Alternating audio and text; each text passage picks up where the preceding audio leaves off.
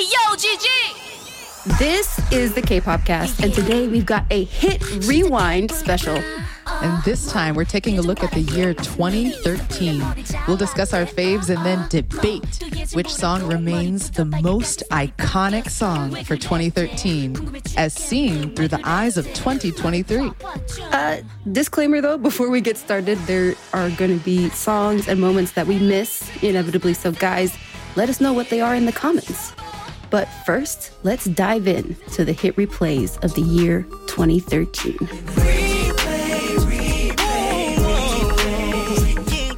We have some incredibly special guests who were around in 2013 in the K-pop scene and have some really great insights and opinions and debate arguments that they're going to share with us. First up, we have Joe from the K-Pop Cast Slack. Welcome. Hey, y'all. Yes, thank you so much for being here. And of course, we welcome back to the show Tamar. Hello, thanks for having me back. I'm excited to debate and maybe shout about how great 2013 was. Right. Yes, it was definitely a great year. We were just talking before the recording about just remembering all the great moments, things we missed, and putting them in last minute. But anyways, it is time for us to do a really rapid fire recap of some signature moments to take us back to 2013. Tamar, we're going to start with you. What were some of your favorite moments from that year? Yeah, so full disclaimer that I don't think you guys knew going into this episode. I was actually studying in Korea in 2013. Whoa! So Oh, wow. Okay.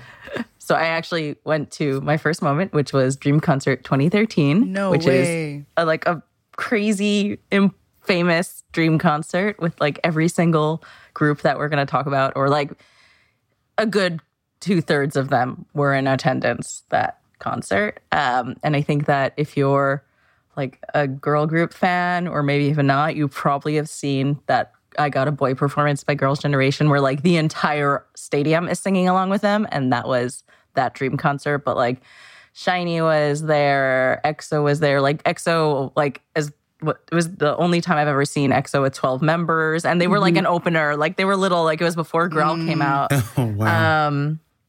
And so, yeah, and everybody under the sun was there. SHINee was there. I'm trying to remember what the order was. Sister, 2 a.m., Tiara was there. Literally everyone was there. I used to have the poster, and I think I accidentally threw it out in my move, and I I actually need to never forgive myself for that. And then the other big moment, which I don't know if it's necessarily a big moment, but I thought in retrospect, now that this is my career and I think about K-pop concerts a lot. When I came back from Korea, I went to an Infinite concert in New York City at Hammerstein Ballroom, which at the time had what we now know as a crowd crush. And people really early on surged to the stage when Infinite got on stage. And the videos were shocking at the time. And it was kind of the first time I ever thought, oh, wow, K-pop really has an audience here, because this is the reaction that people were having. People were so intense. And luckily everyone was safe that night. But in retrospect, it's showed a lot about K-pop fans to be, and just generally concert etiquette and behavior changing over time. So those stood out to me. I don't know if those are everybody's, but they were ones that I was at. So these were my personal favorite moments, but I didn't realize I was going first. So No, that's perfect. Next, we have Joe. What are some moments that stood out to you? So the moments that stood out to me, first and foremost, this is the year that G-Dragon drops one of his, I don't want to call it a magnus opus because I think that's the next one, but Coup d'etat. He drops Coup d'etat, and one of my favorite artists in all music is one of his featured artists, Missy Elliott, on the song Nilydia. And yeah, that's a tongue twister. It was one that he had her on the song, but to watch the KCON LA live stream and see Missy Elliott come out on stage. And then not only does she come out on stage, she performs Get Your Freak On and she performs another song, and I can't remember. But aside from my personal enjoyment, and this is kind of, I'm having flashbacks to Outkast at Coachella because I'm noticing I'm more excited about Missy and G-Dragon performing than the KCON LA audience. I'm just like, you're watching two legends, two masters in their genres, combining forces on stage, and you're like, when G-Dragon performs, people go crazy. But when Missy performs, there is a pullback. And I'm like, okay, I see how this is going to go. Surprisingly, that reaction between K-pop and Western artists and K-pop and Black artists is a thread that I've noticed in my fandom. Where like Black artists that these K-pop artists either try to emulate or idolize when they perform with them, the features are often called unnecessary, which like I don't like. There aren't many artists I don't play about, but Melissa Arnett Elliott, 2023 Rock and Roll Hall of Fame inductee, the full name, is one of the ones that I don't play about, and I'm just like, yeah, what an honor. G-Dragon is at the top of his field. Missy Elliott is at the top of her field. It would make sense that they are working together, right? Yeah. That's one that makes sense to me. I was actually say, there. Tamar, were you there too? I wasn't there. I was still in Korea for that one. You're in Korea. Oh, man. I was jumping up and down, especially Get Your Freak On. I was like, yes. I might have been one of the only ones in my section. I was about to ask, was it actually like this, was the audience energy actually the perception that Joe had? Because like, I cannot imagine anyone being like, oh, Missy Elliott, okay. Like, that's such a terrible. Yeah. I'm just like. There was not as much applause for her as there was for GD or other Korean artists. Shame. It's true. Yeah, I remember feeling that and being a bit confused or disappointed. Yeah. And I hate to say that, like, as a fan, that kind of set up my whole, like, how I interact with K-pop fandom in general. I just, like, I'm always wary. And then, especially, like, more recently with more hip-hop and K-pop collabs, I'm always on that, like, okay, cultural defense. Like, I'm going to get you up out of here if you come step wrong. And, like, BTS has kind of been, have had me in overtime with who they've been collaborating with, either in Black music or in hip hop. Because I'm like, talk about, like, I dare you to talk about Erykah Badu Sideways and see if I don't like electronically jumpy, right?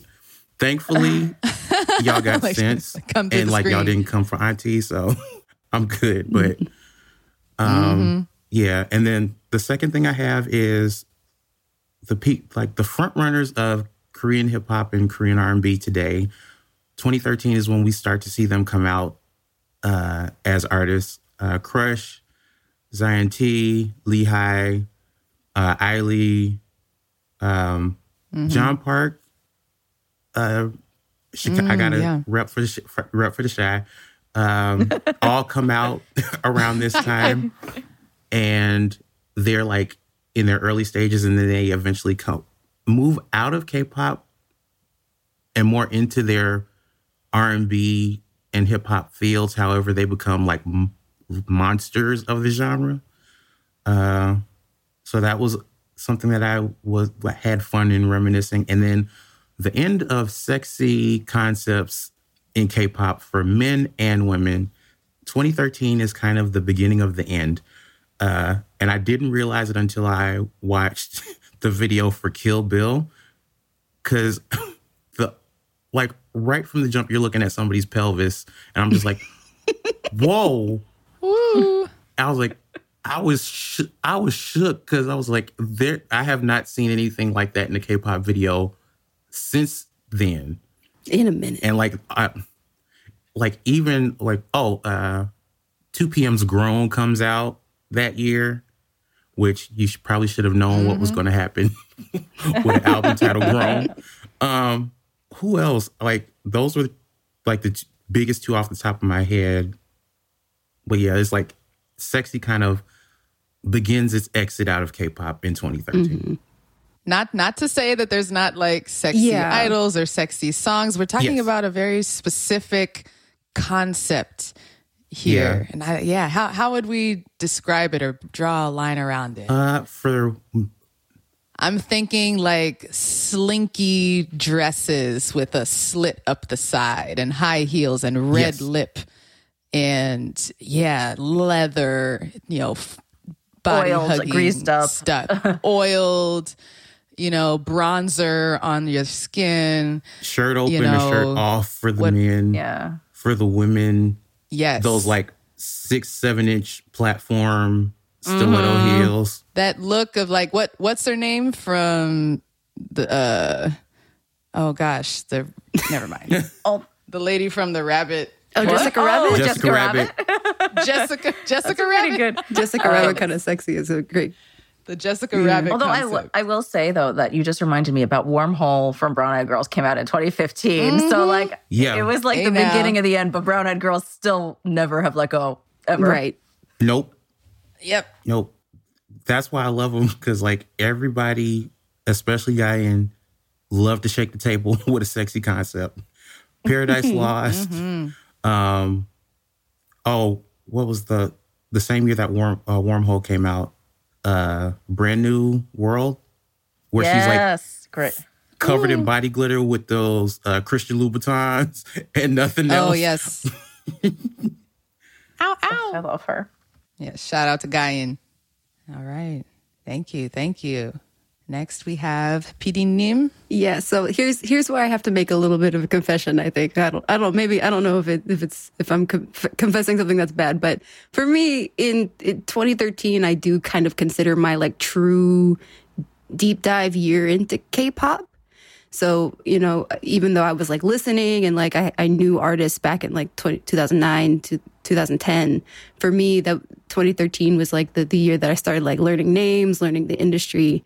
And a very vital resource for me was Arirang's After School Club. Because that 2013 was the year that Arirang started After School Club, which was hosted initially by Eric Nam and Hanbyul from the I guess band Led Apple at the time. Yeah, I forgot he was the original. Yeah, and so this was their first kind of like secondary show other than their music show, Simply K-pop, where they, had artists come on, especially these rookie artists who, couldn't really make it on other shows, and you really got to have a good English resource to learn about these artists and to see them interacting with fans, because they would have fans call in and be able to ask questions to the artists. So, which sometimes going back, were a little bit cringy at the time, but for me, especially getting, truly kind of getting into K-pop and not really knowing the language, it was like such a great initial resource to be learning about these new groups in the scene, which there were a lot of in 2013 because the big three didn't put out groups, but there were a lot of other smaller labels that debuted a lot of groups that year. And then my last thing. Yeah, really quick note on that. I used to kind of be friends with Eric Nam, actually. And so around that time, I visited Korea and hung out with him and caught up. And we were just talking about how he wanted to do more music, but his company, his label at the time, was just like one person and needed a lot of help, especially like paperwork and English translation. And Eric was just like stepping up, doing business stuff, and as well as a lot of interviews and like variety shows, like trying to bring in extra money. And so it was intentional that he started branching out into variety more and talk shows, and like look at him now, he's like the king of talk shows and podcasts. But it was out of a need. It was out of his like English ability, and because his label could not like push his music career at the time as much. Wait, I want to go back to you knowing Eric. Did you know him through K-pop, or like you went to college with him? No, like before, but before he debuted as a K-pop star, I actually met him during the summer freshman year of college, I was doing a venture capital internship in San Francisco for like tech. Wow. And he was not even in the program. He was sleeping on the couch in the apartment of one of the people in the program. But I saw that he's Korean, as a young Koreaboo does. I struck up conversation about K-pop. And I learned that he was like, yeah, I actually sing covers and put them on Soompi sometimes. I was like, what? That's dope. And we kept in touch after that. Yeah, we were just two like young people in the SF intern scene. So funny. I guess. Yeah. And we got along. Now he's like, it's like a whole media empire from sleeping on couches. From sleeping on the couch. Wow. Yeah. He has quite the This story. is what happens when you give up a consulting internship at a Big Four. Yep. And then just to wrap up my section, my last notable thing, just because I feel like it was such a random thing to happen that year, but now looking back, it was actually like really significant for what was going on, was the 2013 YouTube Music Awards were hosted in Korea that year. And Stephanie, right? You were explaining like this is really significant because it was, a Western company, especially like YouTube, really recognizing the audience in Korea, right? Yeah, the global audience of K-pop, specifically after Gangnam Style came out in 2012. I think internally at YouTube and a lot of Western media, they were like, yeah, that was just a fluke. K-pop's not really serious. But actually, K-pop fans showed out in their voting for these awards specifically. And so if you want to share the big upset, who won, like it kind of cemented K-pop's impact. I was trying to remember. It was Girls' Generation, right? Was I Got a Boy? Yeah, I Got a Boy. It Was there anything else? Boy. I was like, I'm pretty sure it was just that. Yeah, no, I Got a Boy won for which It was Video of the Year. yeah, Video of the Year. Yeah, Video of Yeah. the Year. Yeah. Uh-huh. I think, but like I'm YouTube looking at is the my- list right now. Yeah, they won One against Direction. Lady Gaga, Justin Bieber, Miley Cyrus, One Direction. They beat Right. Psy, Selena Gomez, like some of the biggest names in like American pop. Got creamed by Girls' Generation. And then they never did it again. No, they did one in 2015, but I think it flopped, and they were like, Yeah, never mind. I think it takes a lot to put on that kind of show, just from behind the scenes. I worked Right. at YouTube. Yeah. Like Tiffany, Just coordinating everybody for something live. yeah, Tiffany was caught so off guard though, wasn't she? I mean, I think everybody was, but like Tiffany, I think that's why I love how she said, how she ends the speech, like, YouTube is my best friend. Is it your best friend? I'm like, it's so very, I didn't prepare anything because I didn't think I was going to win at all.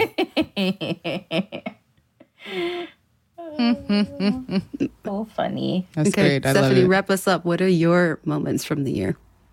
All right. So one notable trend is that K-pop groups started to turn their eyes towards Latin America as a market for concerts. We started to see like the popularity and like rates of revenue and stuff start to go down in Southeast Asia and then go up in Latin America. We're talking Mexico, Peru, Colombia, Brazil. We started to see groups like Big Bang, Super Junior, JYJ, Dongbang Shingi, UKIS, like all book their flights over to Central and South America, and really happy for those fans to finally be recognized in that way. And my other moments that I remember from that year are a little less fun, or maybe they are fun if you like scandal. So first of all, Rain, Seven, and some other celebrities who were on military duty were caught entering a brothel / massage parlor during when they were supposed to be like on break or whatever, supposed to be doing military service, and they received punishment. There was a big scandal in the news, and like just big shame for for idols that had not really had many scandals leading up to that. So it kind of put some extra scrutiny on how celebrities are given a pass in the military service and like treated better. Mm-hmm. So yeah, we can go into more depth another day about the Korean military service in general, but I just remember that being a huge story, big disgrace for these two idols who were both married at the time. Uh-huh. Yeah. Also, another sad news story was that Ailey, our girl, our sweetheart, had nude photos of her leaked online, and they were published actually on All K-Pop. I remember this being just like a really sad story that brought the topic of revenge porn to light. Like once it came out that, oh, her boyfriend at the time was actually an editor at All K-Pop. And like I just remember the facts coming out like day after day and speculation, like who was it? Who did this? What's the real story? And it came out that her boyfriend, who worked for All K-Pop, put those photos out. It's like, ugh, disgusting. She had, and through no fault of her own, just because she was caught up in this, she had to basically go quiet and leave the industry for a while. After putting out her amazing album, You and I, she was like peak of her career, but because of, shame of the female body, shame of sexuality, shame of just all of this, she was forced out, sadly. But she's back. She's back now. Don't worry. Finally. But yeah, do y'all remember that one? Yeah. I remember it happening, but I did not know about him being an editor at All K-Pop. Yeah. That brings a new level of raggedy to it. So raggedy. Trifling. Right. Man. All right. And the last one, our boy, G-Dragon, attempted to pay tribute to Trayvon Martin by appearing in photos wearing a hoodie with black paint on his face, aka blackface. And it's like, come on, man. Now, the same year you're on stage with Missy Elliott, you know so much better. Now, here's the thing, and I'm just gonna the Trayvon Martin case for millennial Black folk was a lot of our calling to consciousness. So I remember at the time when this happened, I was like, my mind was like on, what was that, Fresh Prince? He a little weird, but he got spirit. Like that was my thinking at the time. Oh. Now in 2023, I'm like, no.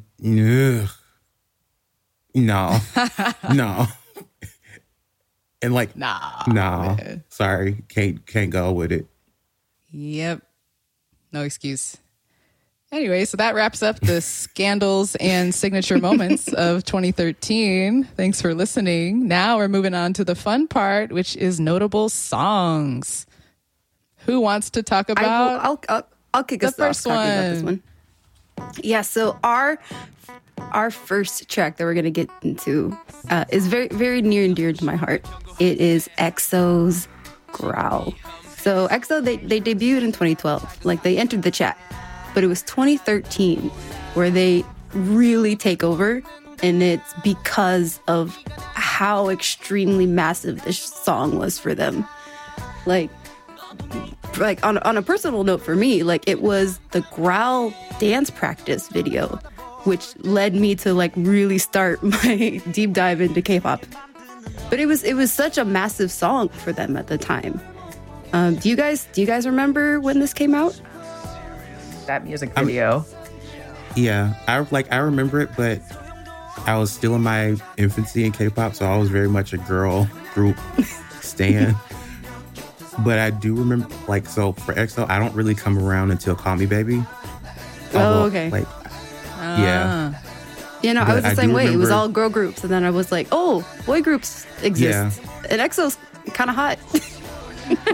but Growl is one of those songs that if you go to a K-pop event, you know it's going to be in the playlist.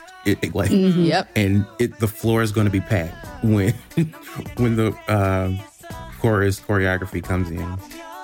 Yes. I remember being impressed by the choreography, and I thought that the song and the way the video was recorded, was it in one take? Or it was made to look like one take. It was made to look like one take. It was made to look like one take, maybe. But still, it was great. I remember being impressed by that. It was refreshing, and it was really apparent that the K-pop dance cover scene fell in love with it. Yeah, I remember going to events and everybody's covering that song. I mean, to this day, like Joe said. And it like made EXO reach that tier of like godhood in the industry. Like Wolf, like literally nobody cared about Wolf. Yeah. Like, unfortunately. Although I will say that they later on for their concerts remixed Wolf really well. But at the time it was like, what is this concept? Why are they from outer space? Yeah, and kind of Mama too was kind of strange. And like Bagrowl, everyone. I was like, ooh, I can get with this. This is legit. I think it was, No, go ahead. Oh, I was just going to say, I think it was like, because they had been teasing EXO before their debut for like ages and ages. So like their pre-release songs were really good. And then Mama came out and then Wolf came out and they were both kind of like, this is interesting. But like nothing that like really hit.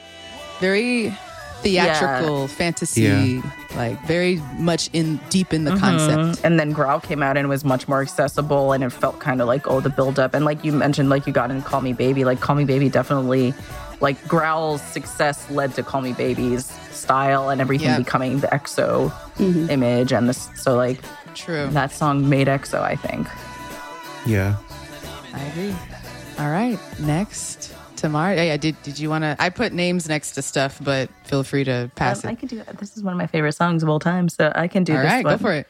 I Got a Boy by Girls' Generation. It's an iconic song that confused all of us after it came out.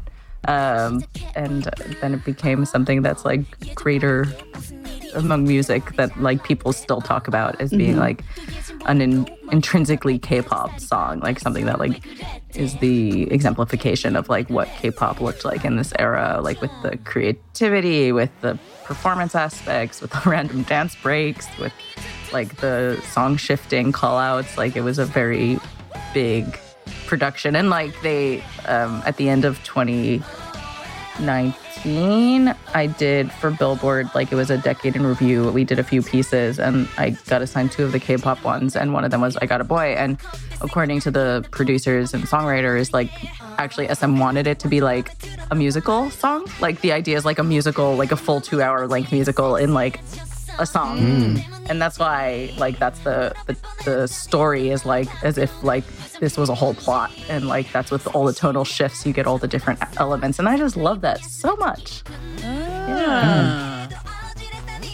I think I loved, now mind you, full disclosure, I was more of a Pledis fanboy, and like in being a Pledis fanboy in the early days, it was like Pledis fans or after school fans hated Girls' Generation.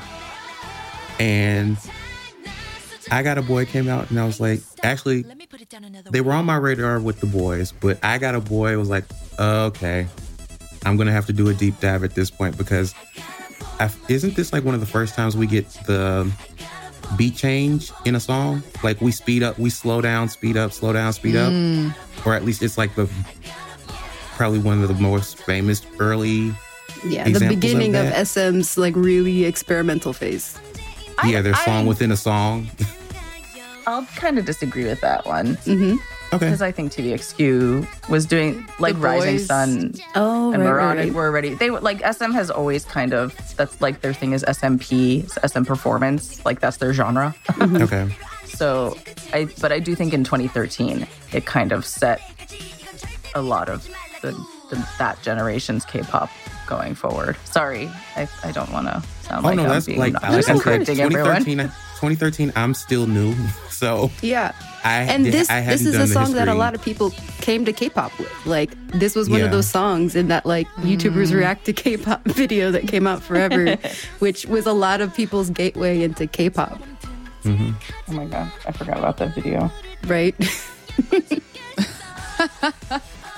it was definitely like a change up for Girls' Generation though, because it was like the first time all the boys like they were doing the sleek, sexy thing, but then this was like fun, kind of like quirky K-pop really coming into like its own. It was like almost, I wouldn't say it's like what Orange Caramel was doing, but this was kind of around when we started seeing like hugely bold colored music videos. Yeah. Like it wasn't just because it was cheesy. Like it was like, this is like explosion of colors. I remember watching it the first time and I was like, it's like Hot Topic, Lisa Frank, and Forever 21 blew up.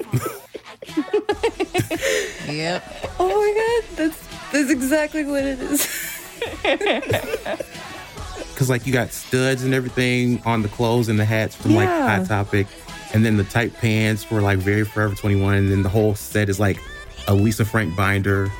And Yes, the colors. I was just like, I don't know what's going on, but I like it. Yeah, I remember hearing this and being impressed by the vocals, of course. Like especially Jessica shined on this, and I was impressed by some of the dancing, like in the hard dance break. I was like, get it, girls! I could not get with the genre shifts, and that was kind of the beginning of the end for me in Girls' Generation. Oh wow! Wait, sorry. So I Got a Boy never grew on you? No. Oh, wow. So like now, when you say beginning, I mean, I'll sing along. when you say beginning of I'll the sing end, along, do you mean but like it's- as a whole or just for that song? As a whole. Wait, Did you 'cause, not they don't like really- Mr. Mister? Right, like they don't really do. Oh, Mr. Mister was pretty good, but that wasn't like that.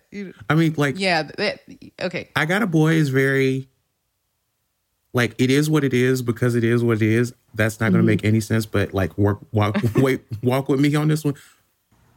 As somebody who like got into Girls' Generation later and went back through all of their music, I Got a Boy is not like any of their other songs. So like you could have like Lionheart is my personal favorite, and there's nothing like I Got a Boy on Lionheart. Well, and what was the really big Japanese release? Because Karma Butterfly is my favorite. Mr. Taxi. Taxi. I think so. Or like the album. No, Love and Girls. Love and Or Girls, Girls yeah. in Peace. Yeah, Love and Girls. Love and is Girls my, is the song, and the album is Girls in Peace. Okay, so Karma Butterfly is my favorite Girls' Generation song, period, right? But like Lionheart and any of their subsequent releases don't have that kind of genre. They kind of stay in their lane on most of their other albums and songs. So, I mean, I understand because I also don't like genre shifts, but I Got a Boy is very notable because it's kind of like the only one where they do it that way. Now, Tamar could correct me if I'm wrong. No, I think It like is absolutely they notable. do it in other stuff like to a lesser degree. Like I think Catch Me If You Can does it with like dubstep. It's like not as intense, but like you have the tonal shifts. But I think people always compare it to Bohemian Rhapsody because of like the tonal shifts. But I think it's actually more comparable to Bohemian Rhapsody because both Queen and Girls' Generation have a definitive sound that's one song that they're really known for isn't necessarily stereotype. Like it's not the epitome of what their musical sound is, but they're always good. And it kind of makes sense as a one-off, but it's like a random, weird, crazy artistic one-off. And it's just so cool that it worked. I could not imagine. I mean, I remember the first time I heard it, I was like, this is weird. And now I'm like, this is the best song ever. So it did its magic. I'm happy for y'all. One day it'll happen for you, Stephanie, like on your deathbed. It'll be like, I got that'll be my last word. Like it's the funny thing is how Stephanie feels about I Got a Boy is how I feel about the songs that everybody else loves, like Bang Bang Bang, Wait a minute. Rhythm Tie. Like that type of sound. In, I'm like with you. For guys in K-pop, like that's become the guy sound for boy groups. The guy sound. And that's a lot of the reason why the fourth gen has just not worked for me because they're basically the kids and grandkids That of is Bang true. Bang Bang and Rhythm Tie. And I'm just like, can't do it. Sorry. Yeah, it is played out. Oh, no, I disagree with that part, but I never got into Rhythm Ta. It was fun when I've seen it, but I still don't get it. Y'all breaking my heart with that one, Joe. Hey, look, y'all, That's if fair. you were in the Slack, you know the fourth gen as far as the boy groups and some of boy the groups. male groups and some of the female groups. The fourth gen sound is just not for me because they kind of remind me of Bang Bang Bang and Rhythm Tot, and I'm just like, like I've said before, ATs. If ATs just didn't do their sound, it would be perfect for me. Oh, so you don't like bounce? Bouncy? Bounce is the closest I've gotten, and it's mostly because of the performance. The choreo. Okay, now we're getting Sorry. off. Yeah, one of the sorry. things. So Stephanie, let's But that's move fair. on to our next song. Okay, our next one that is notable would be Psy's comeback after Gangnam Style, Gentleman. I think, yeah. Basically, it's here because it also managed to do like 1 billion views when everyone was like, can he do it again? Can he do it? And he actually put out like Gangnam Style Part 2, and hey, it hit the mark again. It was released in April 2013. It was viral, hit over 100 million views within 4 days of its release. So he kind of cracked the formula, at least of YouTube and K-pop virality. And so we got to talk about it. But I think that's all we need to say.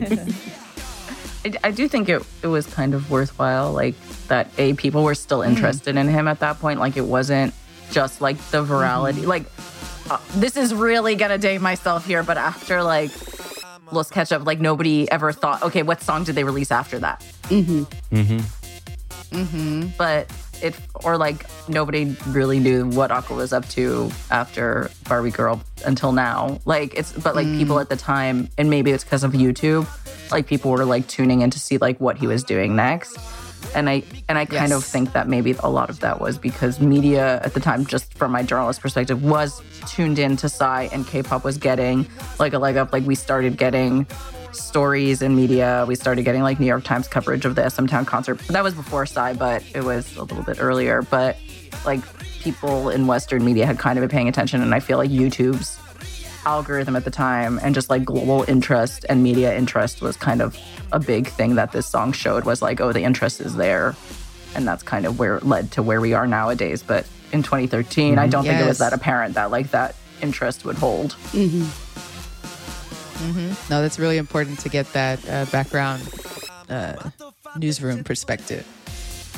Well, from From my non-professional perspective, I remember this was performed a lot at high school dances. Really? Oh, wow. Really? Played at high school dances, and then like at talent shows, like everybody was still liking this after Gangnam Style.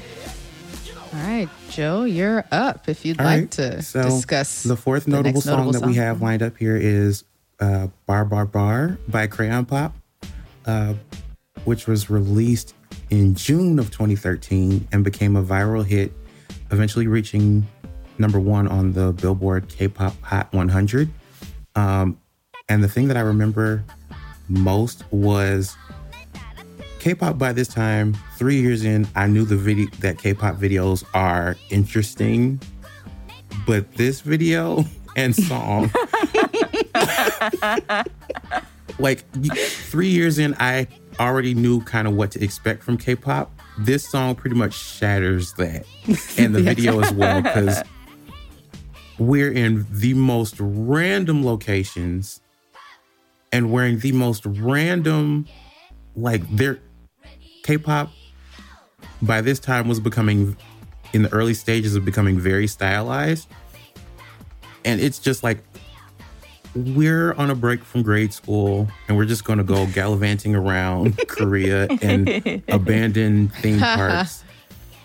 And like, I really can't explain it. That's the other thing about it. Like, all you need to know is Bar Bar Bar is a notable song for 2013, and go watch the video.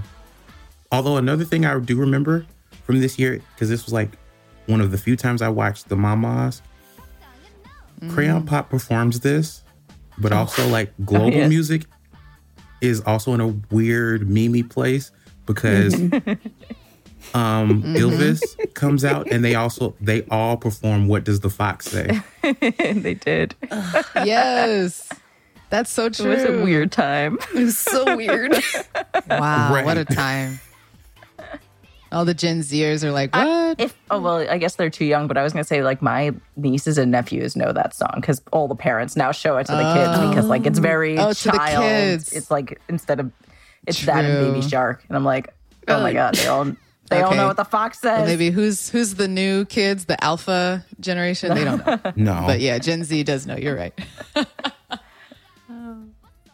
I heard someone else humming Ground Pop the minute we started doing it. Oh, And I was that was sitting me. here dancing, and I was like, that's the power of this song. Like, we're both already, like, hearing it and, like, doing it. We know this song in the stupid helmets. I can see Right. them dancing in their Power Ranger colors and helmets. Just Oh my gosh.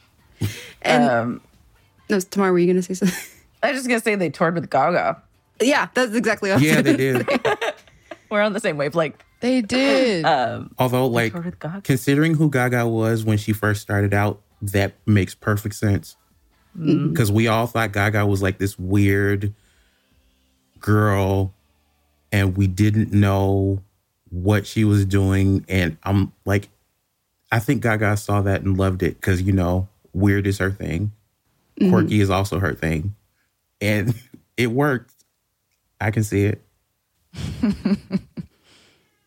I think the only other thing that I'll say about it was, like, you know, you can correct me if I'm wrong, but I remember, like, what's also notable about this song was, like, the fact that the virality of it came from the fact that they were doing, like, these guerrilla performances outside, like, and a lot of the support for them, especially in Korea, was just like these people that were just watching their performances, especially when they're like outside performing in like negative whatever degrees, but still, you know, still keeping that energy and still being like giving such a great performance.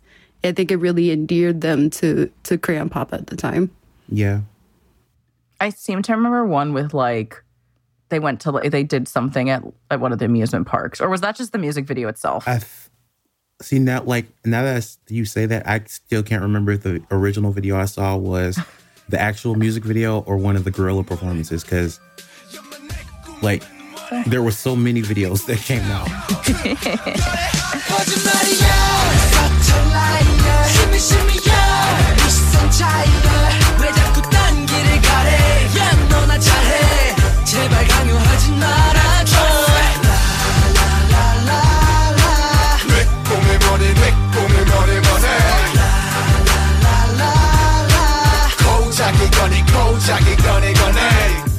All right, so that wraps up our notable songs that came out from that year. But we had some debuts that were very important for the year. So, Tamar, can you kick us off? Who's this group that debuted in 2013? I don't know if anyone's ever heard of them, but in June 2013, this small 7-member group called BTS debuted with their album called Too Cool for School. And you know, they're still somewhere out there, I guess. Oh, You yeah. think? Yeah. You might have seen them last week on your TV, or rather one of their members. Right. Haha.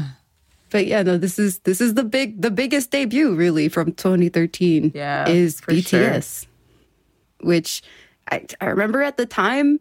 Not, I agree with Eric in our Slack. He mentioned that like he was mostly listening to BAP at the time, and BTS just kind of seemed like an unimpressive version of BAP.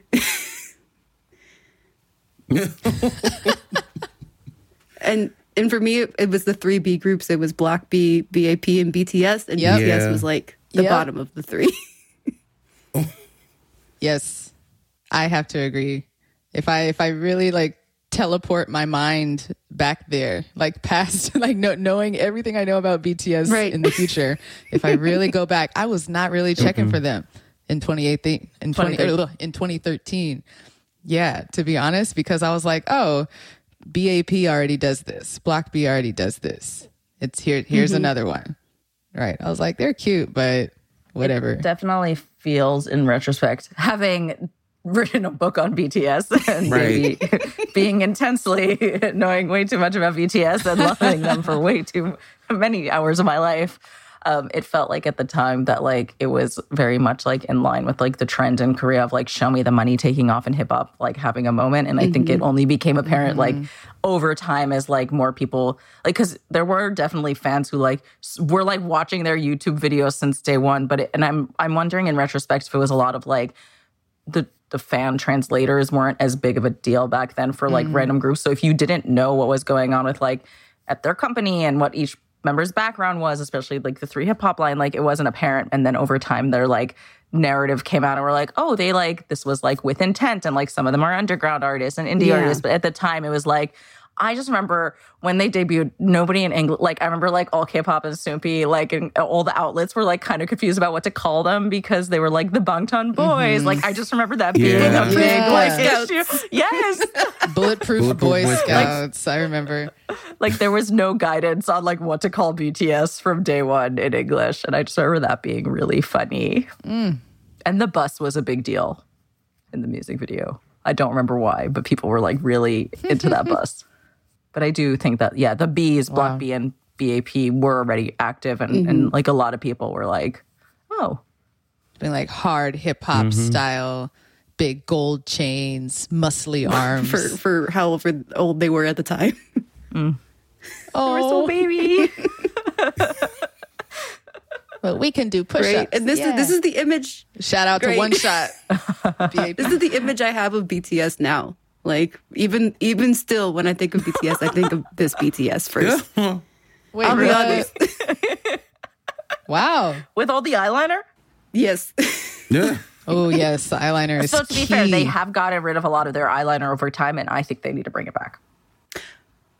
Same. Well, I I'm think that's looking at you, Jimin. I'm down. Come on. I think that's a very Jungkook. 2013, 2012 K-pop, like everybody in eyeliner. Yeah. Yep. Dark. Yeah. And your hair fried to the utmost and then gelled in vertical, horizontal directions. Yep.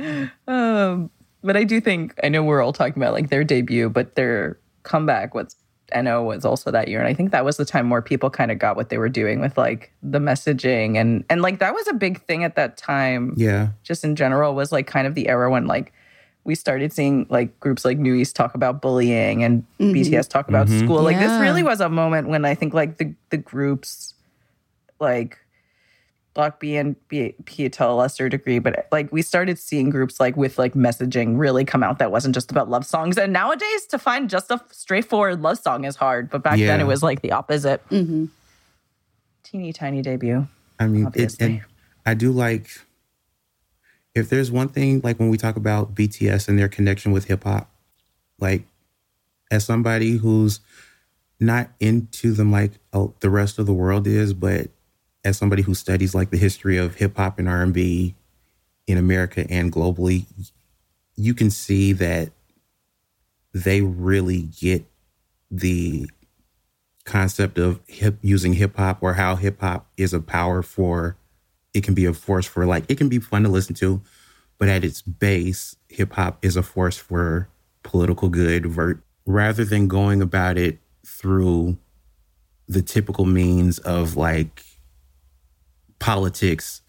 It's more of the voice of the people, no matter where you are in the world, and speaking truth to power over rhythm and with good flow. And like, even though I'm learning Korean still, I will probably never get how things are supposed to sound, but I can feel the intent in the language and the way they put their lyrics together, especially in their, when they're like getting it out the mud in their debut. Yep. Agree. You couldn't have put it better myself. So when we're looking at these other artists' debuts, let's try and speed through. I mean, I think it's good we give. So I'll go through my list in the interest really of quickly. time. So also other notable debuts from that year, obviously Eric Nam with Heaven's Door.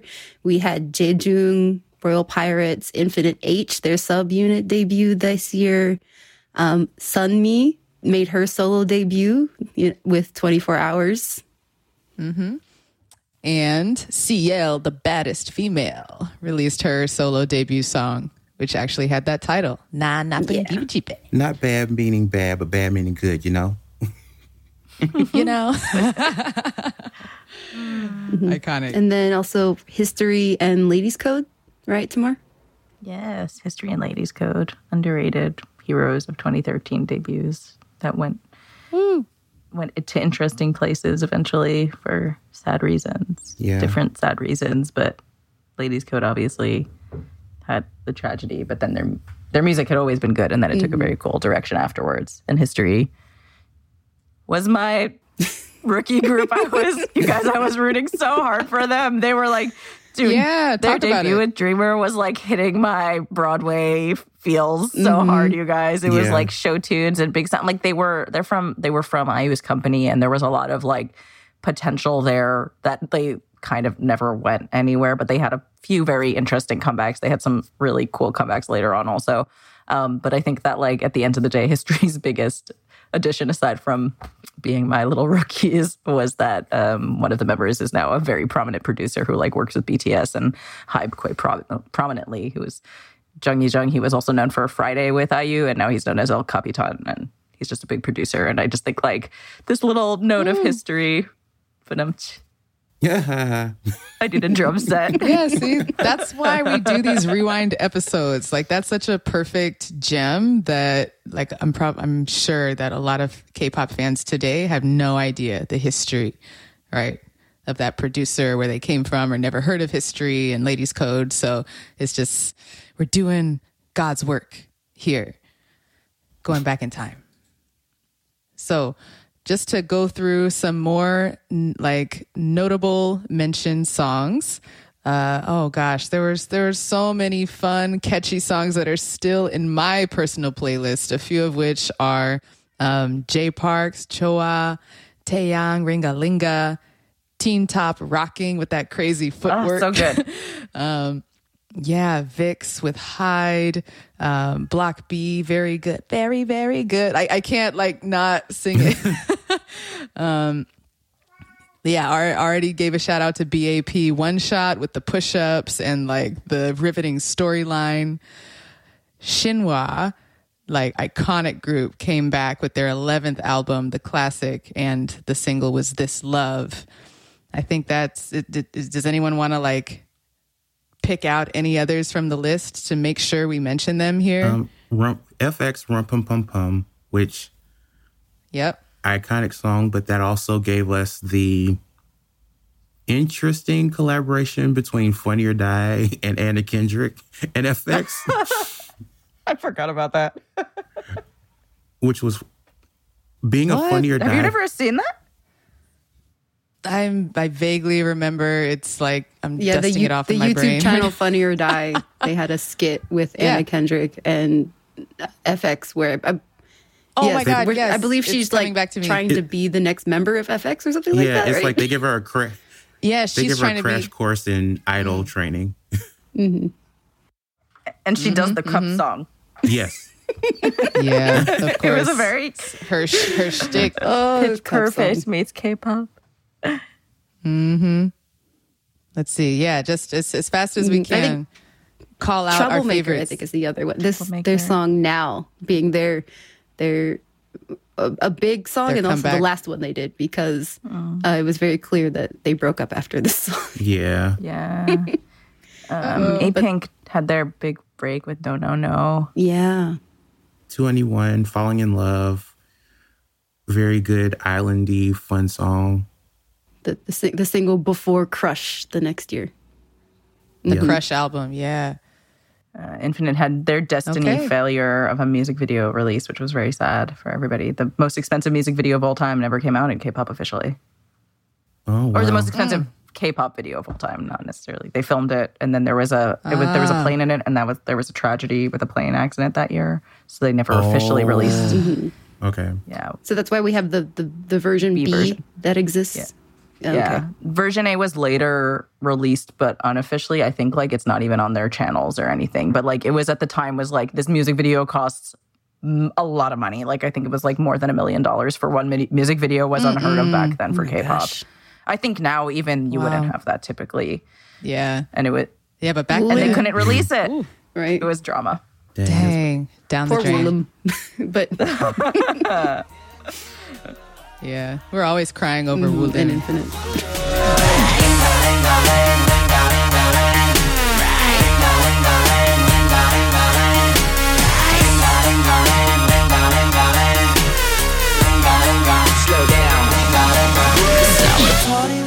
All right, that about wraps it up for the debuts that happened in 2013 and the notable songs. Now we're moving on to one of my favorite parts of the Rewind, which is all of us sharing our personal favorite songs from the year 2013. So these songs may not have had the most impact or longest legacy, but this section allows us to spotlight those tracks that give us like that special nostalgic feeling before we debate the best iconic songs. So I guess I could kick us off, Stephanie, since I have a few.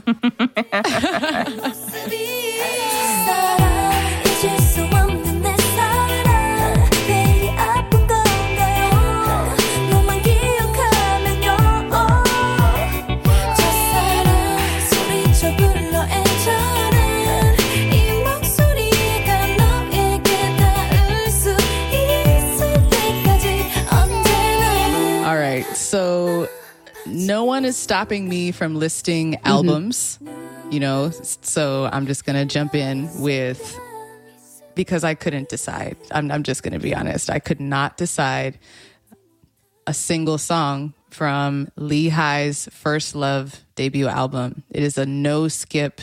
It's heartfelt R&B. These songs make me cry. You know, for example, Pablo, Because, Special featuring Jenny Kim.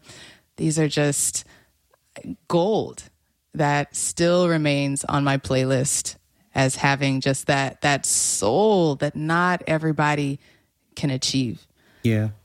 And along those, yeah, go ahead if you wanted to I think comment. I had to go back and learn about her because I saw a video in 2013. I believe she performed at the Seoul Jazz Festival, and she performed a cover of I Like It by DeBarge. It's either DeBarge or Switch. I can't remember the two. And Yeah, DeBarge. and the way she sang that breakdown, I was like, okay, first of all, young lady, you were too young to be. First right, of all, she's young lady. so young here. She's so young, but she was just like, I like the stylish clothes you wear. I like the way you wear your hair. It's just the little things you do. And she sang it with such a conviction. I was like, okay, little mama, now, first of all, Right? you singing this like you've been with your man for about 25 years and you've been through a lot of heartache and brown liquor, but you Right. staying because you like him. And like I had to get back. I had to get into her telling you. discography at that point. And you're right. It's a soulful album. It's very, I feel like good R&B feels like getting into your bed with a warm comforter at night. Ooh. And it wraps around you. That's how this album feels to me when I listen to it. Love that. Yes, yes. Such an old soul she is. She got started so young, and it's been great to see her rise. But this was her debut album, everybody. Another album that maybe some of us K-pop Cats listeners might not have heard of. I really wanted to highlight it here. A hip hop group called Untouchable put out their Trip mini album. And I just really encourage everybody to listen to the first few seconds, the intro to the song Trip, the title track, to hear just what I'm talking about. Soulful, lush samples of, classic soul and R&B and jazz with the rap on top, reggae style. It's just like, wow, these guys did their homework on Black music and just really appreciate it. And I could just listen to that album, all those tracks actually, all day. So shout out to Untouchable. I was just looking to see what they were up to, and I knew that like they Sleepy, hadn't been active. back. But Sleepy just released a song like 5 days ago. That's dope. I have to go and check it out. Yeah, I missed them. Yeah. I think you would like it, Joe. Yeah. And then finally, I wanted to give a quick shout out to Taeyang from Big Bang, who came out with Ringa Linga. Ringa Linga Ling. Okay. And the song itself is pretty fun, pretty catchy, but I just remember when this video came out, it was big, especially for those of us who appreciate hip hop dance. It was, I think that the music video itself, or the first one that came out, was the dance performance choreography video. Similar to Growl, it was made to look like it's filmed in one take. It was Taeyang with a bunch of dancers in the back, and you can clearly see like black people in the forefront of his team, which like meant a lot to me. Yeah. Right. And just the artistry, the skill, the athleticism of this routine stuck out to me. And I think, really, really set the bar going forward for this style, like aggressive, masculine hip hop choreography. I think the video was all in black and white too. That just like added to the hardness. Yeah. So I think done.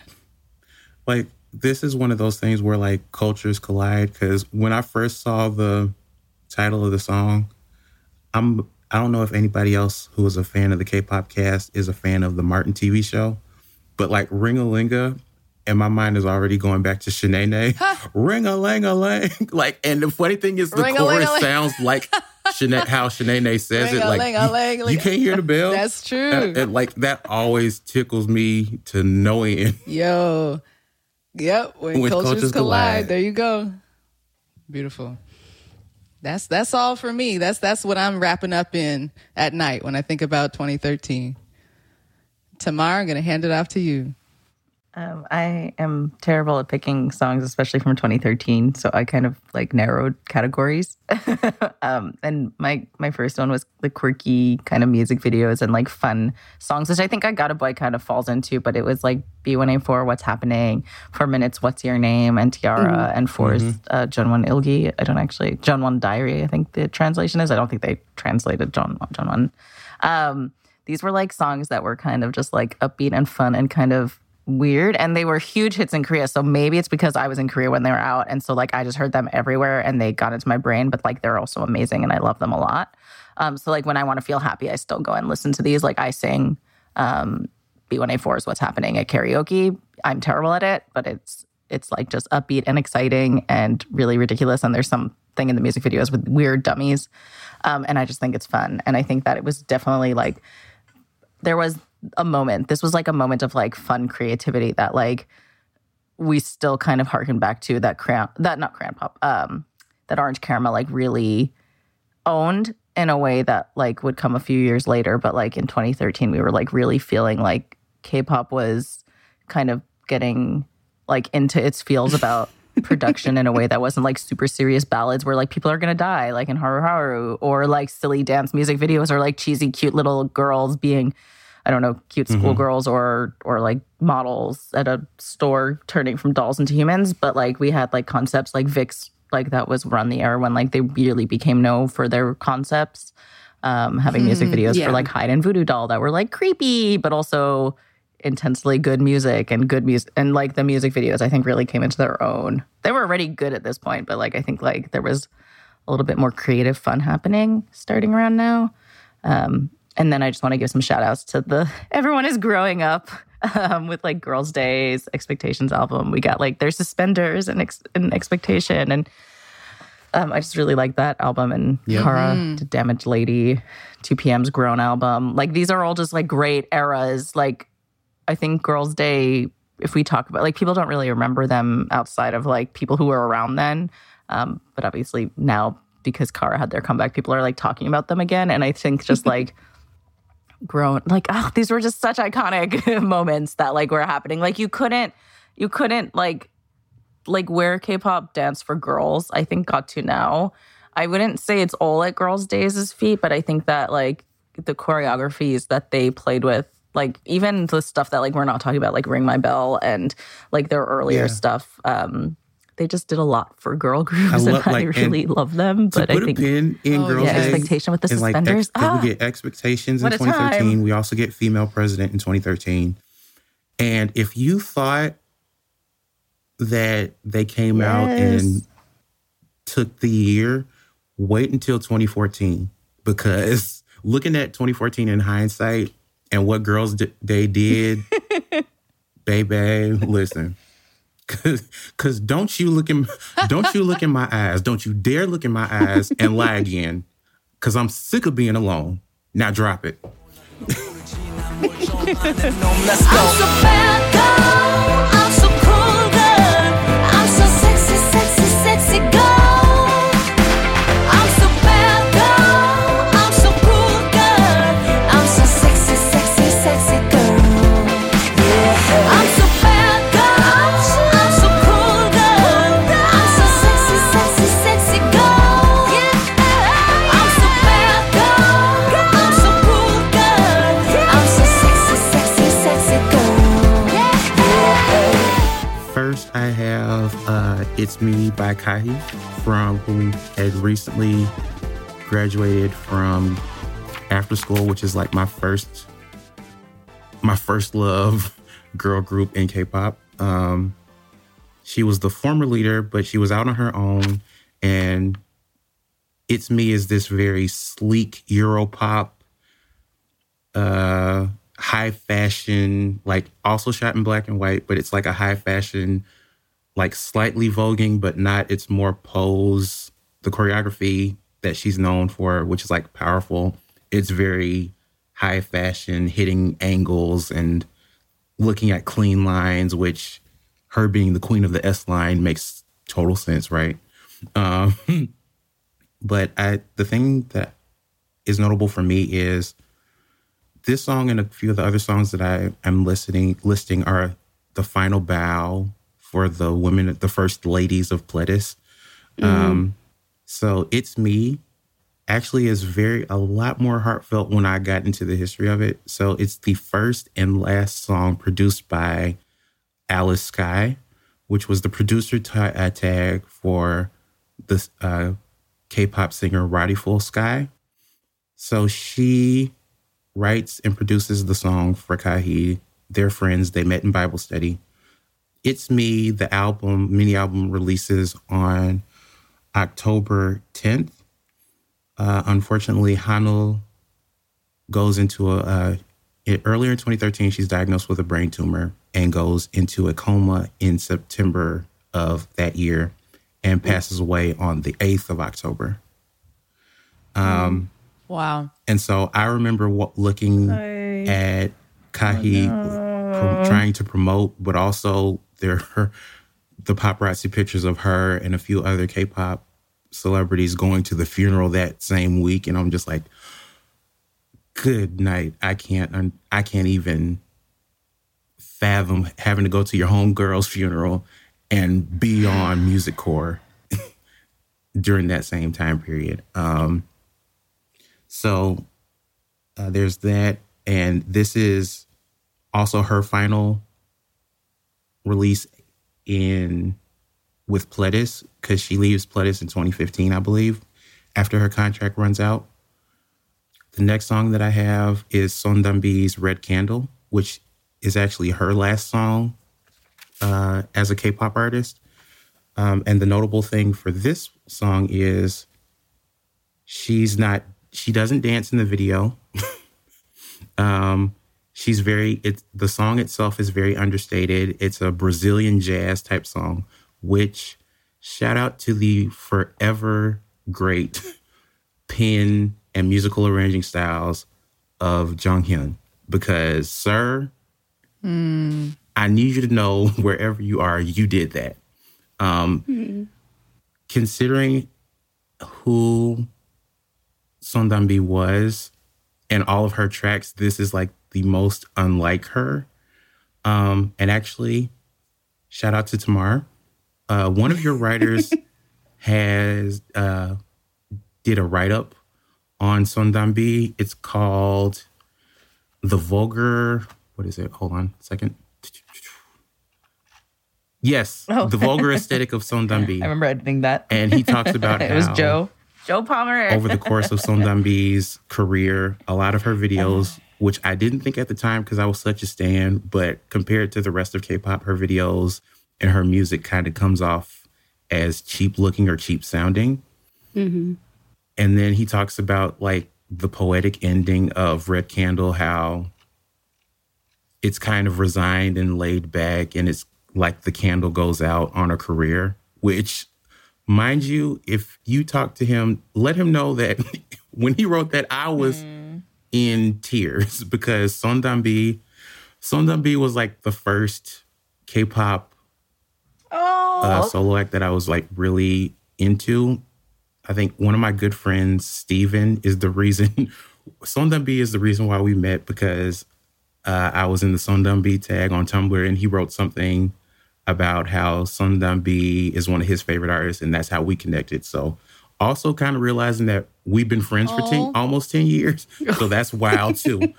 But yeah, and then finally, but next I have After School's First Love, which is After School's final Korean release. They do one more Japanese release after First Love, but it was critically acclaimed and slightly scandal ridden, because the initial press releases were that it was going to be a Las Vegas type choreography. Come to find out, it's pole dancing. So as an American, you're just like, okay, that's cool. A girl group on the pole. Think nothing of it. For K-pop, however, because like in the video, they have like tattoos and it's like go-go dancer. So it's like, it's very tame, but it very much follows what After School is, which is concept. We previously had the drumline concept. This is the pole dancing concept, and they usually are known for giving their all with the concept. So much so that I believe Lizzie tears a ligament in her ankle. Right. And Nana falls off stage after a performance, and they have to continue promoting at 6. But the song itself is so... I wish I could describe it, but it's everything that I love about After School, but it's tame. Like, tame compared to Flashback, which Flashback was a monster. I don't know how you make a pole dance, which is in itself can be like an aggressive type of dancing. It's very soft and sensual and seductive. And we're talking about our first loves, and I don't know how it works, but it just does. Only in K-pop. right? I do think it made like the concept of pole dancing in Korea change. Like, I think that like at first people were very reactive to it, but then over time it was like, oh, it's a dance style. It's an art form in its own. Like nowadays, like pole dancing is such an accepted like exercise, but I feel like in Korea, after the initial backlash, like we started seeing, who was it? Someone was eating potato chips on like one of the polls, like it went like viral. Like one of the, was it guy? Yeah. Like somebody was like, she was just up there and just like snacking. And like, I just remember that clip going around and like, must've been a GIF back then, but like it like softened, like you said, like the song was soft, but like the art of pole dancing like came out. And I remember like there was like, I don't know if it was like so reactionary to it, like, oh, now everybody has to start pole dancing for exercise and artistic reasons. But like I do remember like the response to it was way less intense than I thought it potentially might be. And it was a little bit more positive, like, oh, look at these girls like doing this artistic dance thing with, and we can stop thinking of it being stigmatized. Example and like, of someone paving the way. Fast forward Vegas. to 2020, and you've got contestants on Mr. Trot pole dancing. Right. Oh, of course. Who was it? Wasn't Twice members or God. like Momo Yeah. on the pole? Yeah. Yeah, Solar, sorry. yeah. And Mamamoo has done it. Like Solar has done it a lot. Yeah. So I mean, yeah, I think that, like yeah, the three, those are like After the School. big 3 of Pledis Pledis's early history, and they all in 2013 take their final bows in K-pop, which I didn't realize until I was going back and looking.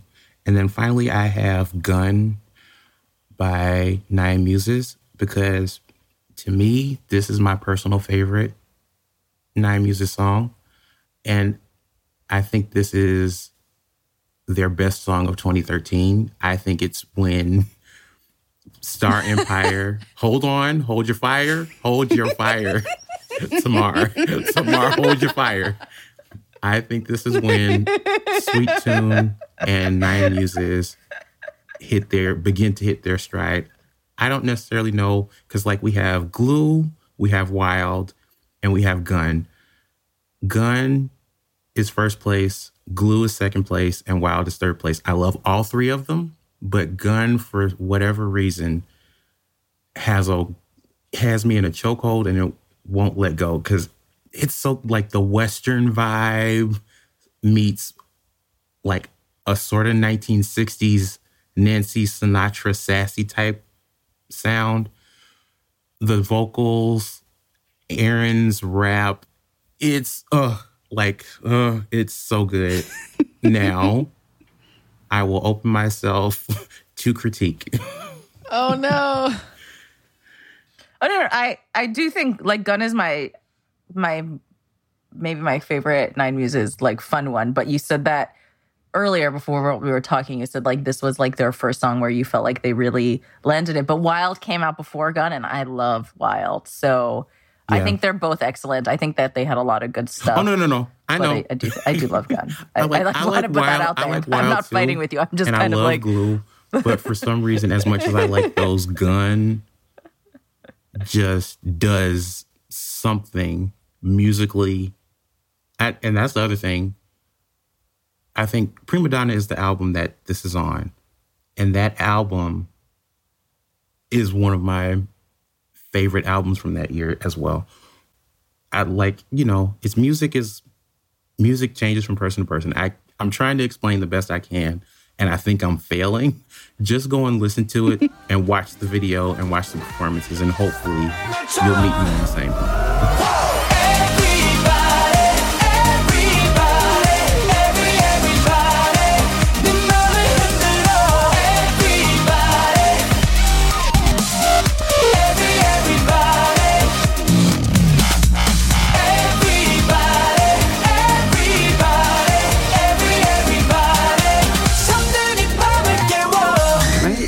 And then, Hey, Michaela. quickly wrapping up our favorite playlist. So, I've got three picks. Number one, of course, having to be Shiny's "Everybody," like the Complextro dubstep masterpiece of the era of 2013. Again, just I could probably put the whole album on here, but just "Everybody" is just one of those songs that has never left a playlist. And like I think back to that year that they win Artist of the Year at the Melon Music Awards for Everybody, and you just them just bawling on stage, and then all the EXO boys come and join them. It's just such a important moment in Shiny history that you just have to talk about it for 2013.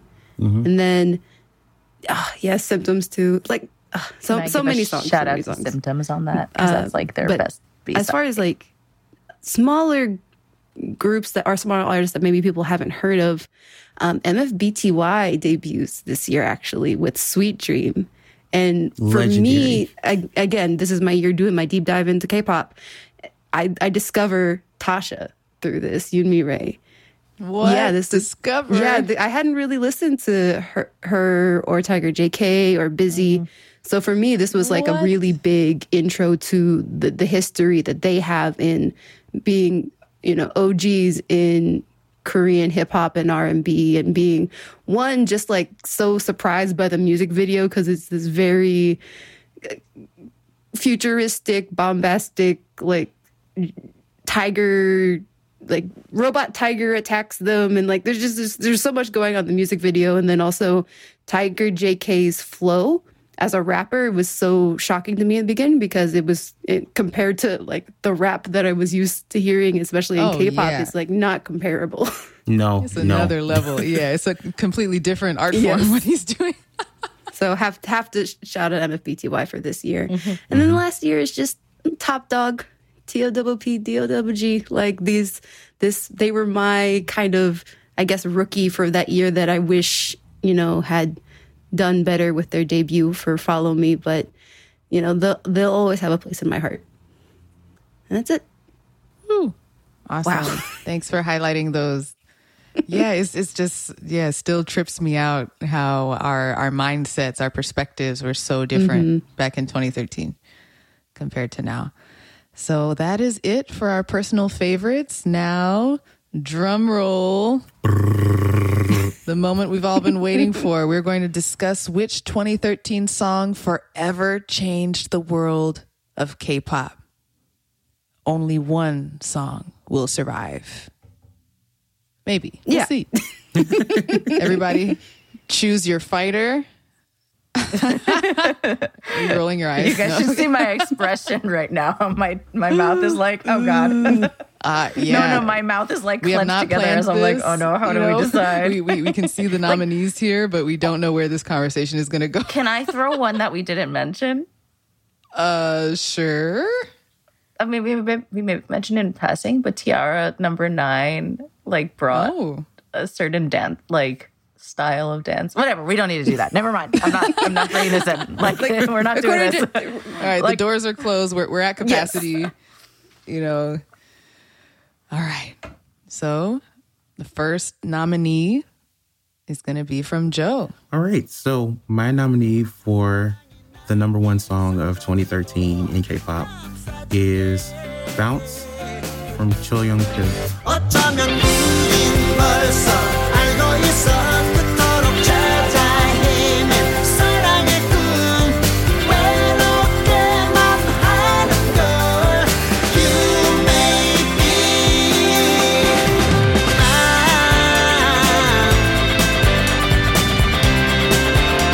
You make me bounce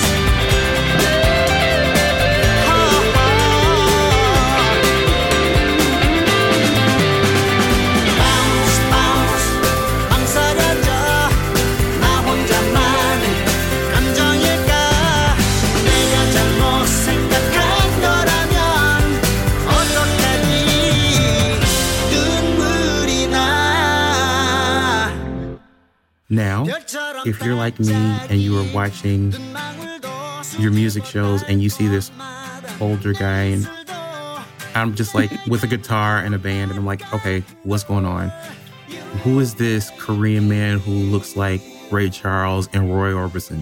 Which is actually funny that I made that comparison because of the impact this man has. So Bounce comes out in June or late April in South Korea. And according to, because there's not a lot of Western facing information at this point in K-pop, from what the Recording Association of Korea says, he goes number one on all local charts.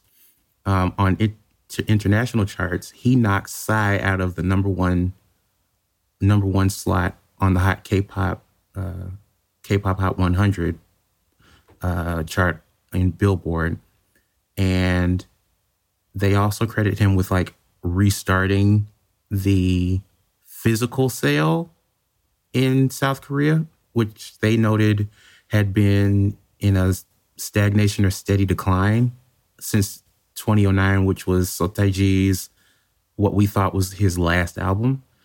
And so Cho Young Pil is a legend in Korean music, full stop, not even just Korean pop music. He has a 50-year career.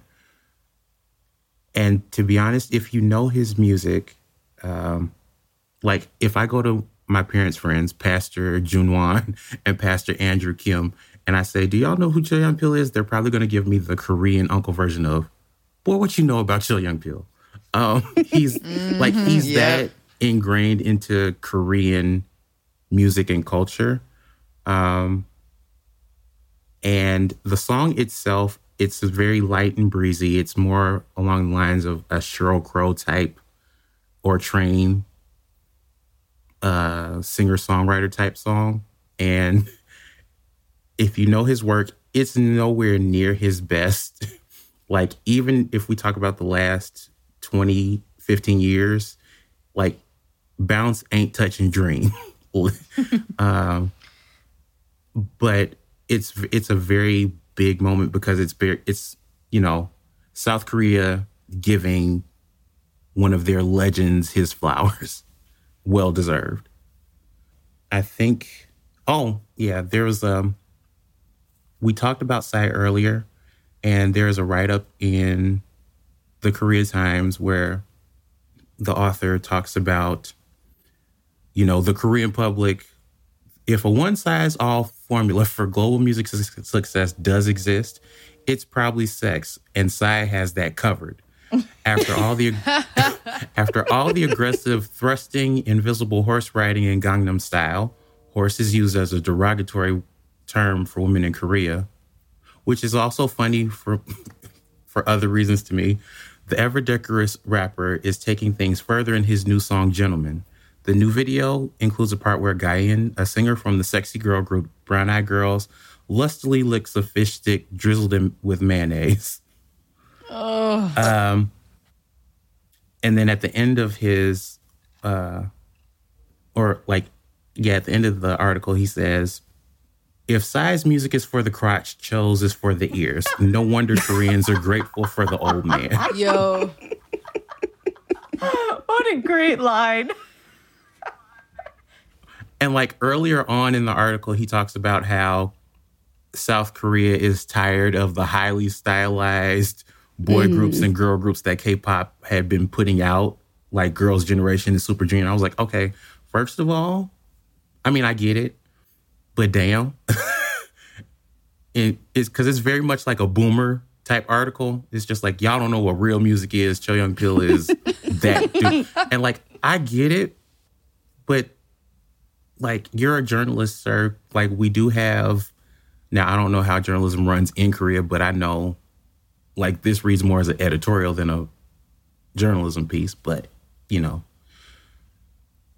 aside, all that aside, Cho Young Pil's Bounce is one of the times where you first notice how Korean fans react to pop music from their country versus how international fans, because there was also some interesting things that went on with music shows where Cho Young Pil, I think, won, but he didn't have any votes because they were strictly sales, not necessarily, like, nobody was talking about him on social media. And people were trying to figure out what's going on here. But, it was more the love of the people like that put him in that spot. So that is why this is my choice for number one. The people's choice. Yes. All right. That's a good first nominee. I'll allow it. Tamar, who do you got? My pick is, I think I mentioned this earlier, and if you ever read what I write, I Got a Boy by Girls' Generation. I just think it's a really great song. Hey, you stop. Let me put it down another way.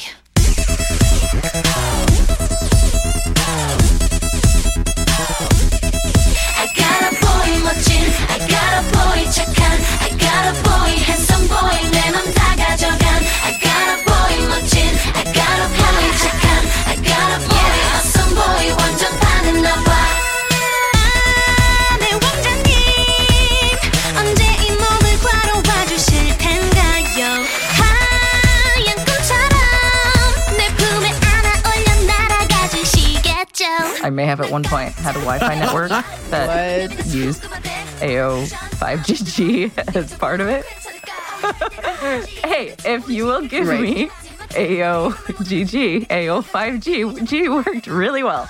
I think that I don't think it necessarily like remade Girls' Generation, but it definitely breathed new life into their career at a time when like girl groups don't always last forever. I mean, I think like their career has proved, gone through ups and downs. But I think that like they had released The Boys previously after like tons and tons of hits that like catered specifically to like the stereotypical Korean audience, which like we kind of saw this happen with Twice also, where you had like really kind of cutesy pops, like girl group bubblegum sounding songs with a lot of like repeated hooks and everything. And then they released The Boys, which was a total change up. And then I Got a Boy, I feel like kind of brought it all together in a way that really felt like them maturing, and also kind of the K-pop industry maturing. Like it was like, even if Girls' Generation never really went back to I Got a Boy entirely stylistically ever again, it felt like kind of a big shift for the industry of like giving, nowadays especially, like I wouldn't say necessarily that their dancing and I Got a Boy was like what we have now remotely, but like girl groups typically never did like choreo and dance breaks. And I don't remember if they were the first group to have like specifically a dance break like that, but like we started seeing a shift away from like these kind of more hooky songs. And I kind of wonder if maybe it's because 2013 is when we really started seeing streaming start to become more of a thing. I'd have to like look at when when streaming platforms explicitly launched, but like obviously music, the way like now songs are short is because of listening habits. So I'm like wondering if like maybe habits of like users on YouTube, or because obviously this was a huge hit on YouTube, but like people were trying to be engaged more in a song and the music video. But I just think that like it really set the groundwork for where we kind of are nowadays with a lot of music videos and songs in K-pop kind of having this. K-pop's always had a connection between the audio and visual elements, but I feel like this song really, really honed in on it in a way that like was surprising. It was really like I felt at the time, after you got over the what did I just listen to, and kind of like are most of these members wearing, and what are their hair colors, like I feel like that kind of surprise factor became a big element of what a lot of people were curious about K-pop at the time. And I think Gangnam Style obviously did this in a very intense way, but like that kind of what is this good thing that I'm looking at became a big factor of K-pop for that era, and obviously still continue to some degree, but I feel like I Got a Boy did that. So that's my suggestion. Well said. I don't know. You drive a hard bargain there. Right. I definitely agree that I'm getting this visual of Girls' Generation just like, I don't know, carving out a new edge, pushing the boundary, literally. Like pushing the fence out, you know? But I think your pick also maybe does that a little bit in a different way. Yeah. Yeah, maybe it's a slightly different direction, but, you know, similar impact. So my pick is CL, the baddest female. Nah, nothing beats babe.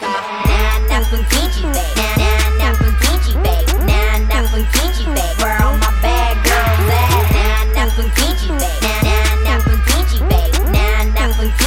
Where all my bad girls at? On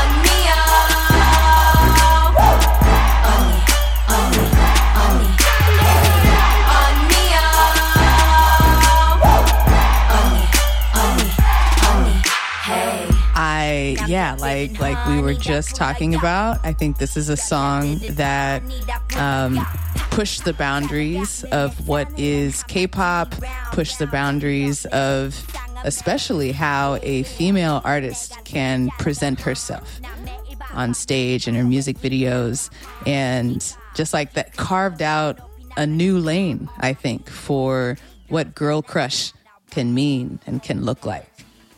If you look at her early performances of this song, she is, I'll just say it right away. She is totally committing all of the cultural appropriation faux pas. We got grills, we got thick gold chains, we got, baseball jerseys buttoned at the top and open in the bottom, chola fashion and caps and sunglasses on stage. But you know what? It is the whole package, and she is like going 10 toes deep with it. And she is executing it like flawlessly. She comes from the West, right? And just brings that confidence, that next level of knowledge about how to execute the culture, the style, that just shows everybody else how it's done, how it could be done. Her rap flow is really entertaining. She just has so many iconic phrases in the song that we were, I think Joe and I and everybody was shouting them out, not bad meaning bad, but bad meaning good. Okay. And do the unni, Ania, hey, right. All of that stuff are lines that we are still singing to this day. And I would even go so far as to say, there's nobody who has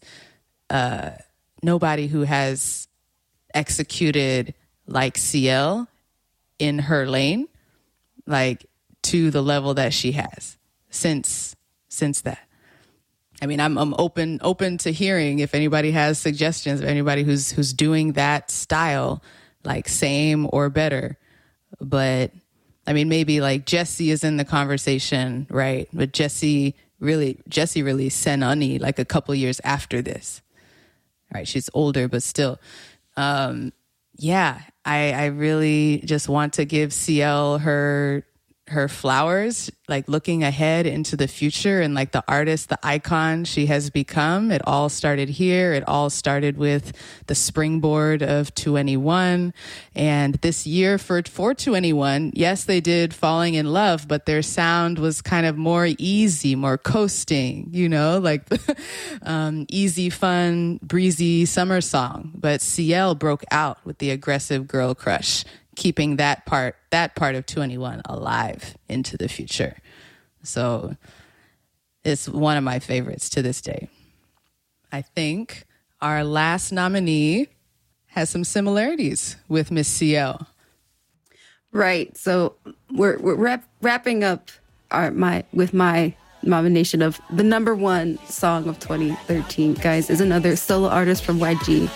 Of course, it's G-Dragon, guys. 영원한 건 절대 없어 결국엔 넌 변했지 이유도 없어 진심이 없어 사랑 같은 소리 따윈 집어쳐 오늘 밤은 삐딱하게 내버려둬 어차피 난 혼자였지 아무도 없어 다름이 없어 사탕 발린 위로 따윈 집어쳐 오늘 밤은 삐딱하게 2013 was his year. Like, there was no, I mean, yes, CL did her thing, but when it comes to like solo artists that were really topping the charts and making a name for themselves in 2013, it's like you can only think of G-Dragon. And the song Crooked specifically, well, again, Coup d'etat was like a massive album and there are so many singles that you could put in this place, but for me, Crooked is just such a one as a song. It's such a template, I think, especially for just this angsty rock synthy sound that one was a kind of had elements that we were hearing in K-pop, but also he like makes it his own. And again, with the full concept of the video, really genuinely conveying these emotions that are it's shot all in the UK and you just see him going around. It's very chaotic and emotional, and it's something that feels so genuine, where in this era of K-pop you have these like super colorful concepts. It was so refreshing to see something that was so that you can connect with so emotionally, and it felt so personal for G-Dragon. And for me, it's one of those songs that I feel like is what for that if I want to introduce G-Dragon to people, I show them Crooked first, because I feel like it's where you can see him the most clearly as an artist, as a person, as a performer, as the icon that he is. Okay, that was beautiful. Giving us a lot to consider here. Yeah. Wow. I do remember seeing that video and connecting with it on an emotional level. Like especially just because again it's it's juxtaposition of these hype party scenes where he just going crazy and his hair is white and it's wild, and then there are just these slow moments where he's just like crying in a toilet. Like it's something that I feel like those songs where like, yeah, you can get hyped to it, but then you can also cry in your pillow to it. And we know Michaela loves a good cry in your pillow. I love a duality. That's so funny. It seems like all of us picked songs that like represent ourselves. Yeah. A part of ourselves in a way. Stephanie's psychoanalyzing us as we're all just chilling here, picking songs that we love. I'm right.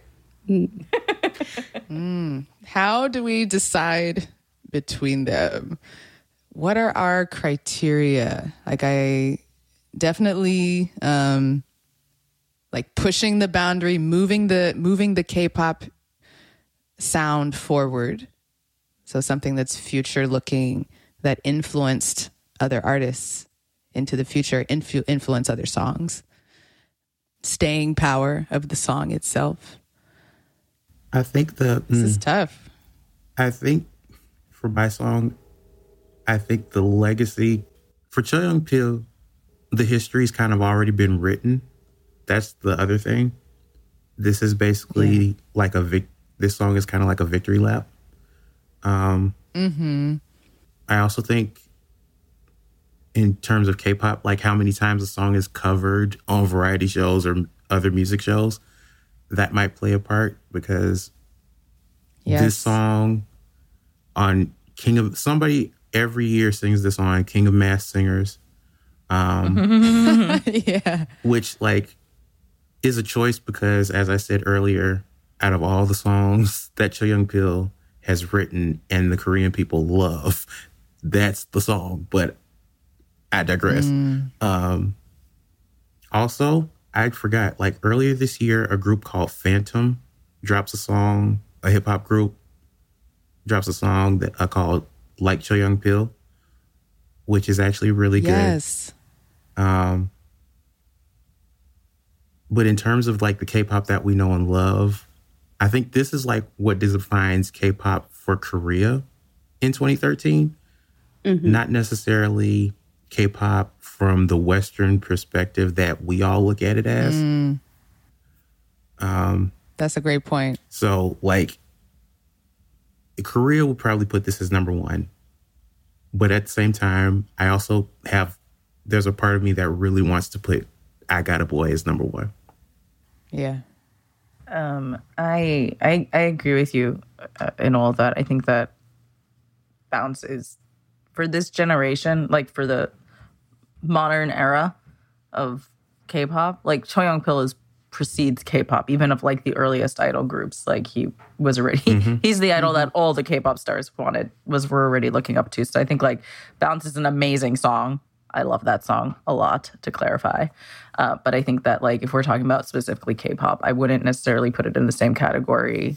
And I don't necessarily think it impacted just Korean music generally. Like actually, like maybe a few years later, like with Trot's rise and like the return to bands kind of music getting, but I don't think that Bounce necessarily was like a there wasn't a straight line to where like music scene went. But I think I Got a Boy and Baddest Female, I think, do. Crooked, I'd argue that both Crooked and Bounce are kind of like the artistic individual like moments, whereas Baddest Female and I Got a Boy, of course, are very integral to both of those artists' careers, like both of those acts, but like they also represent a bigger thing for the industry and like where things went for like women in the industries particularly. So I'd argue that it's between those two in my mind. Right. Sorry. I would agree with Sorry, you. boys. Right. Sorry, boys. We love you, boys. No boys allowed. Yeah. Gosh. Yeah. How do you compare these two? It just occurred to me that if we were really recording this episode back in 2013, if we were doing like the end of year episode, then yeah, maybe something that was number one in Korea like that could have had more of a chance. But now that we are 10 years out, we have the luxury of hindsight and seeing what stayed relevant, what impacted future sounds and groups, and we should take that into account. We didn't mention it, but I'd argue if we were looking at it, it would be like the three to pick between would be like Growl, I Got a Boy, and Baddest Female. Right. Growl, yeah. Bring it in there. Yeah. All right. I am starting to waver now in the face of I Got a Boy, just in real time, because I'm looking at just CL's career in general and her performances in 2NE1, like leading up to this, and it's all included in a way that like this debut is not like as iconic and special, like on its own, standing on its own. Like you have to have it connected to like her performances in 2NE1 and a couple of the songs she came out with later. Like it's just a whole thing. So in terms of a single song, I'm now leaning towards I Got a Boy as being just like on its own, standing on its own, pushing the boundaries.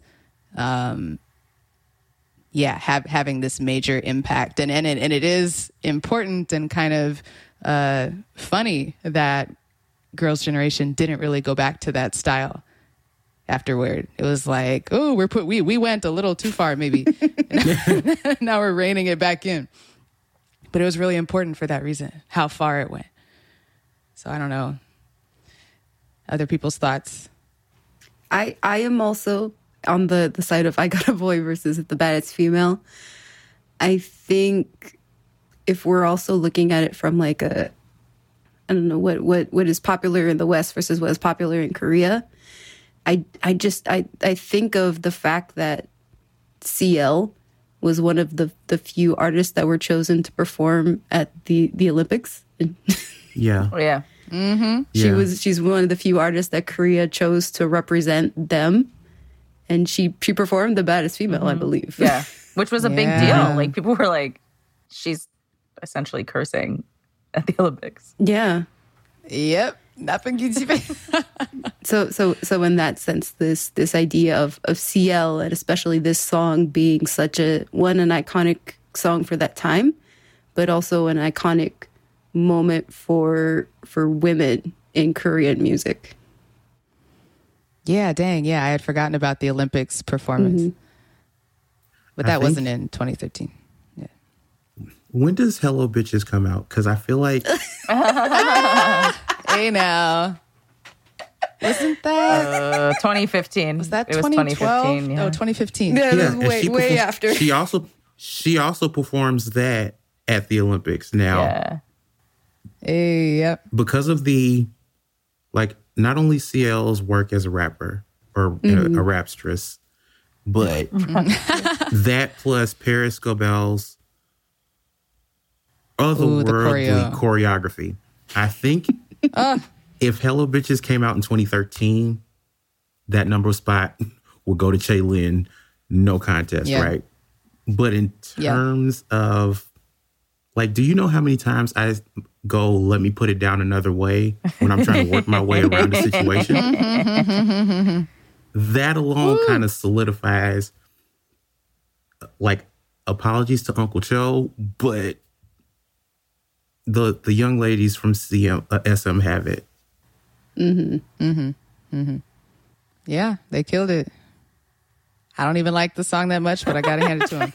I still think this is like the funniest thing that came out of this whole conversation is that good for you though. Like there are songs that I think all of us have I'm fair. We don't see eye to eye. You are fair. I'm fair and just.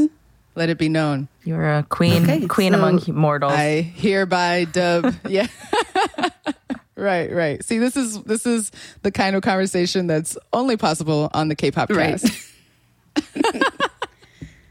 We're not fighting to the death over our personal favorites. I mean, we can. Although that could be fun. I mean, yeah, we could. I think Peter would love that. He's like, it's great for the ratings.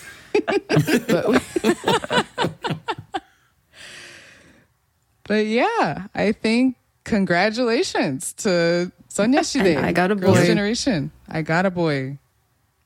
The most iconic K-pop song in 2013. So, All right, so that wraps up this Hit Rewind episode for 2013. You guys heard from us, but now we want to hear from you guys. So which K-pop song from 2013 do you think wins this debate for most memorable, iconic, game-changing, everything? So you can catch our poll on all of our socials at the K-Pop Cast. woohoo. So, wrapping up, especially with our special guests, thank you for bringing your insights, your wisdom, your jokes, all of that. Please let our listeners know where they can find you online and anything you're working on that you want to plug. I'm going to start with you, Tamar. You can find my newsletter, Notes on K-Pop, on Substack.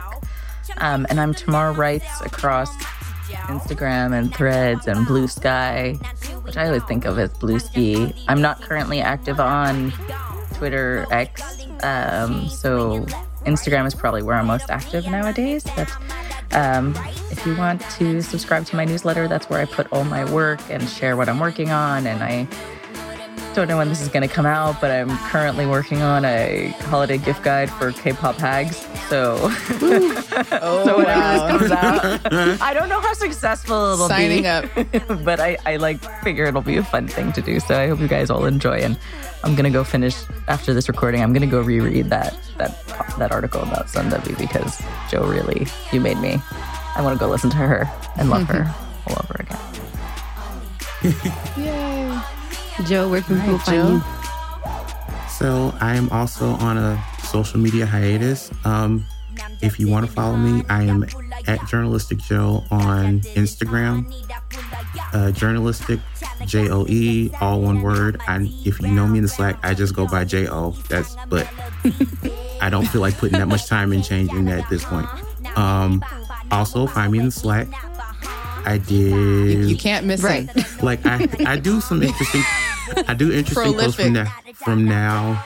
About every now and then, I did a post inspired by Tamar's Notes on K-pop from a couple of weeks ago about K-pop being in English. So I did a little deep dive of American artists who have done music in other languages, like Nat King Cole's Autumn Leaves in Japanese and Motown in German, Spanish, and Italian.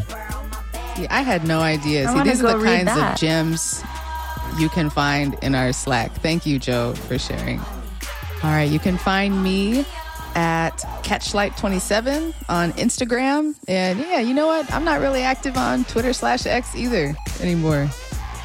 So I'm going to fade out on that. What about you, Michaela? And I am at oh gosh. New name? No, I am at Michaela J K-pop on Twitter. And of course, you can find all of us at the K-Pop Cast. Links in the description of this episode. Okay? Goodbye, everybody. See ya.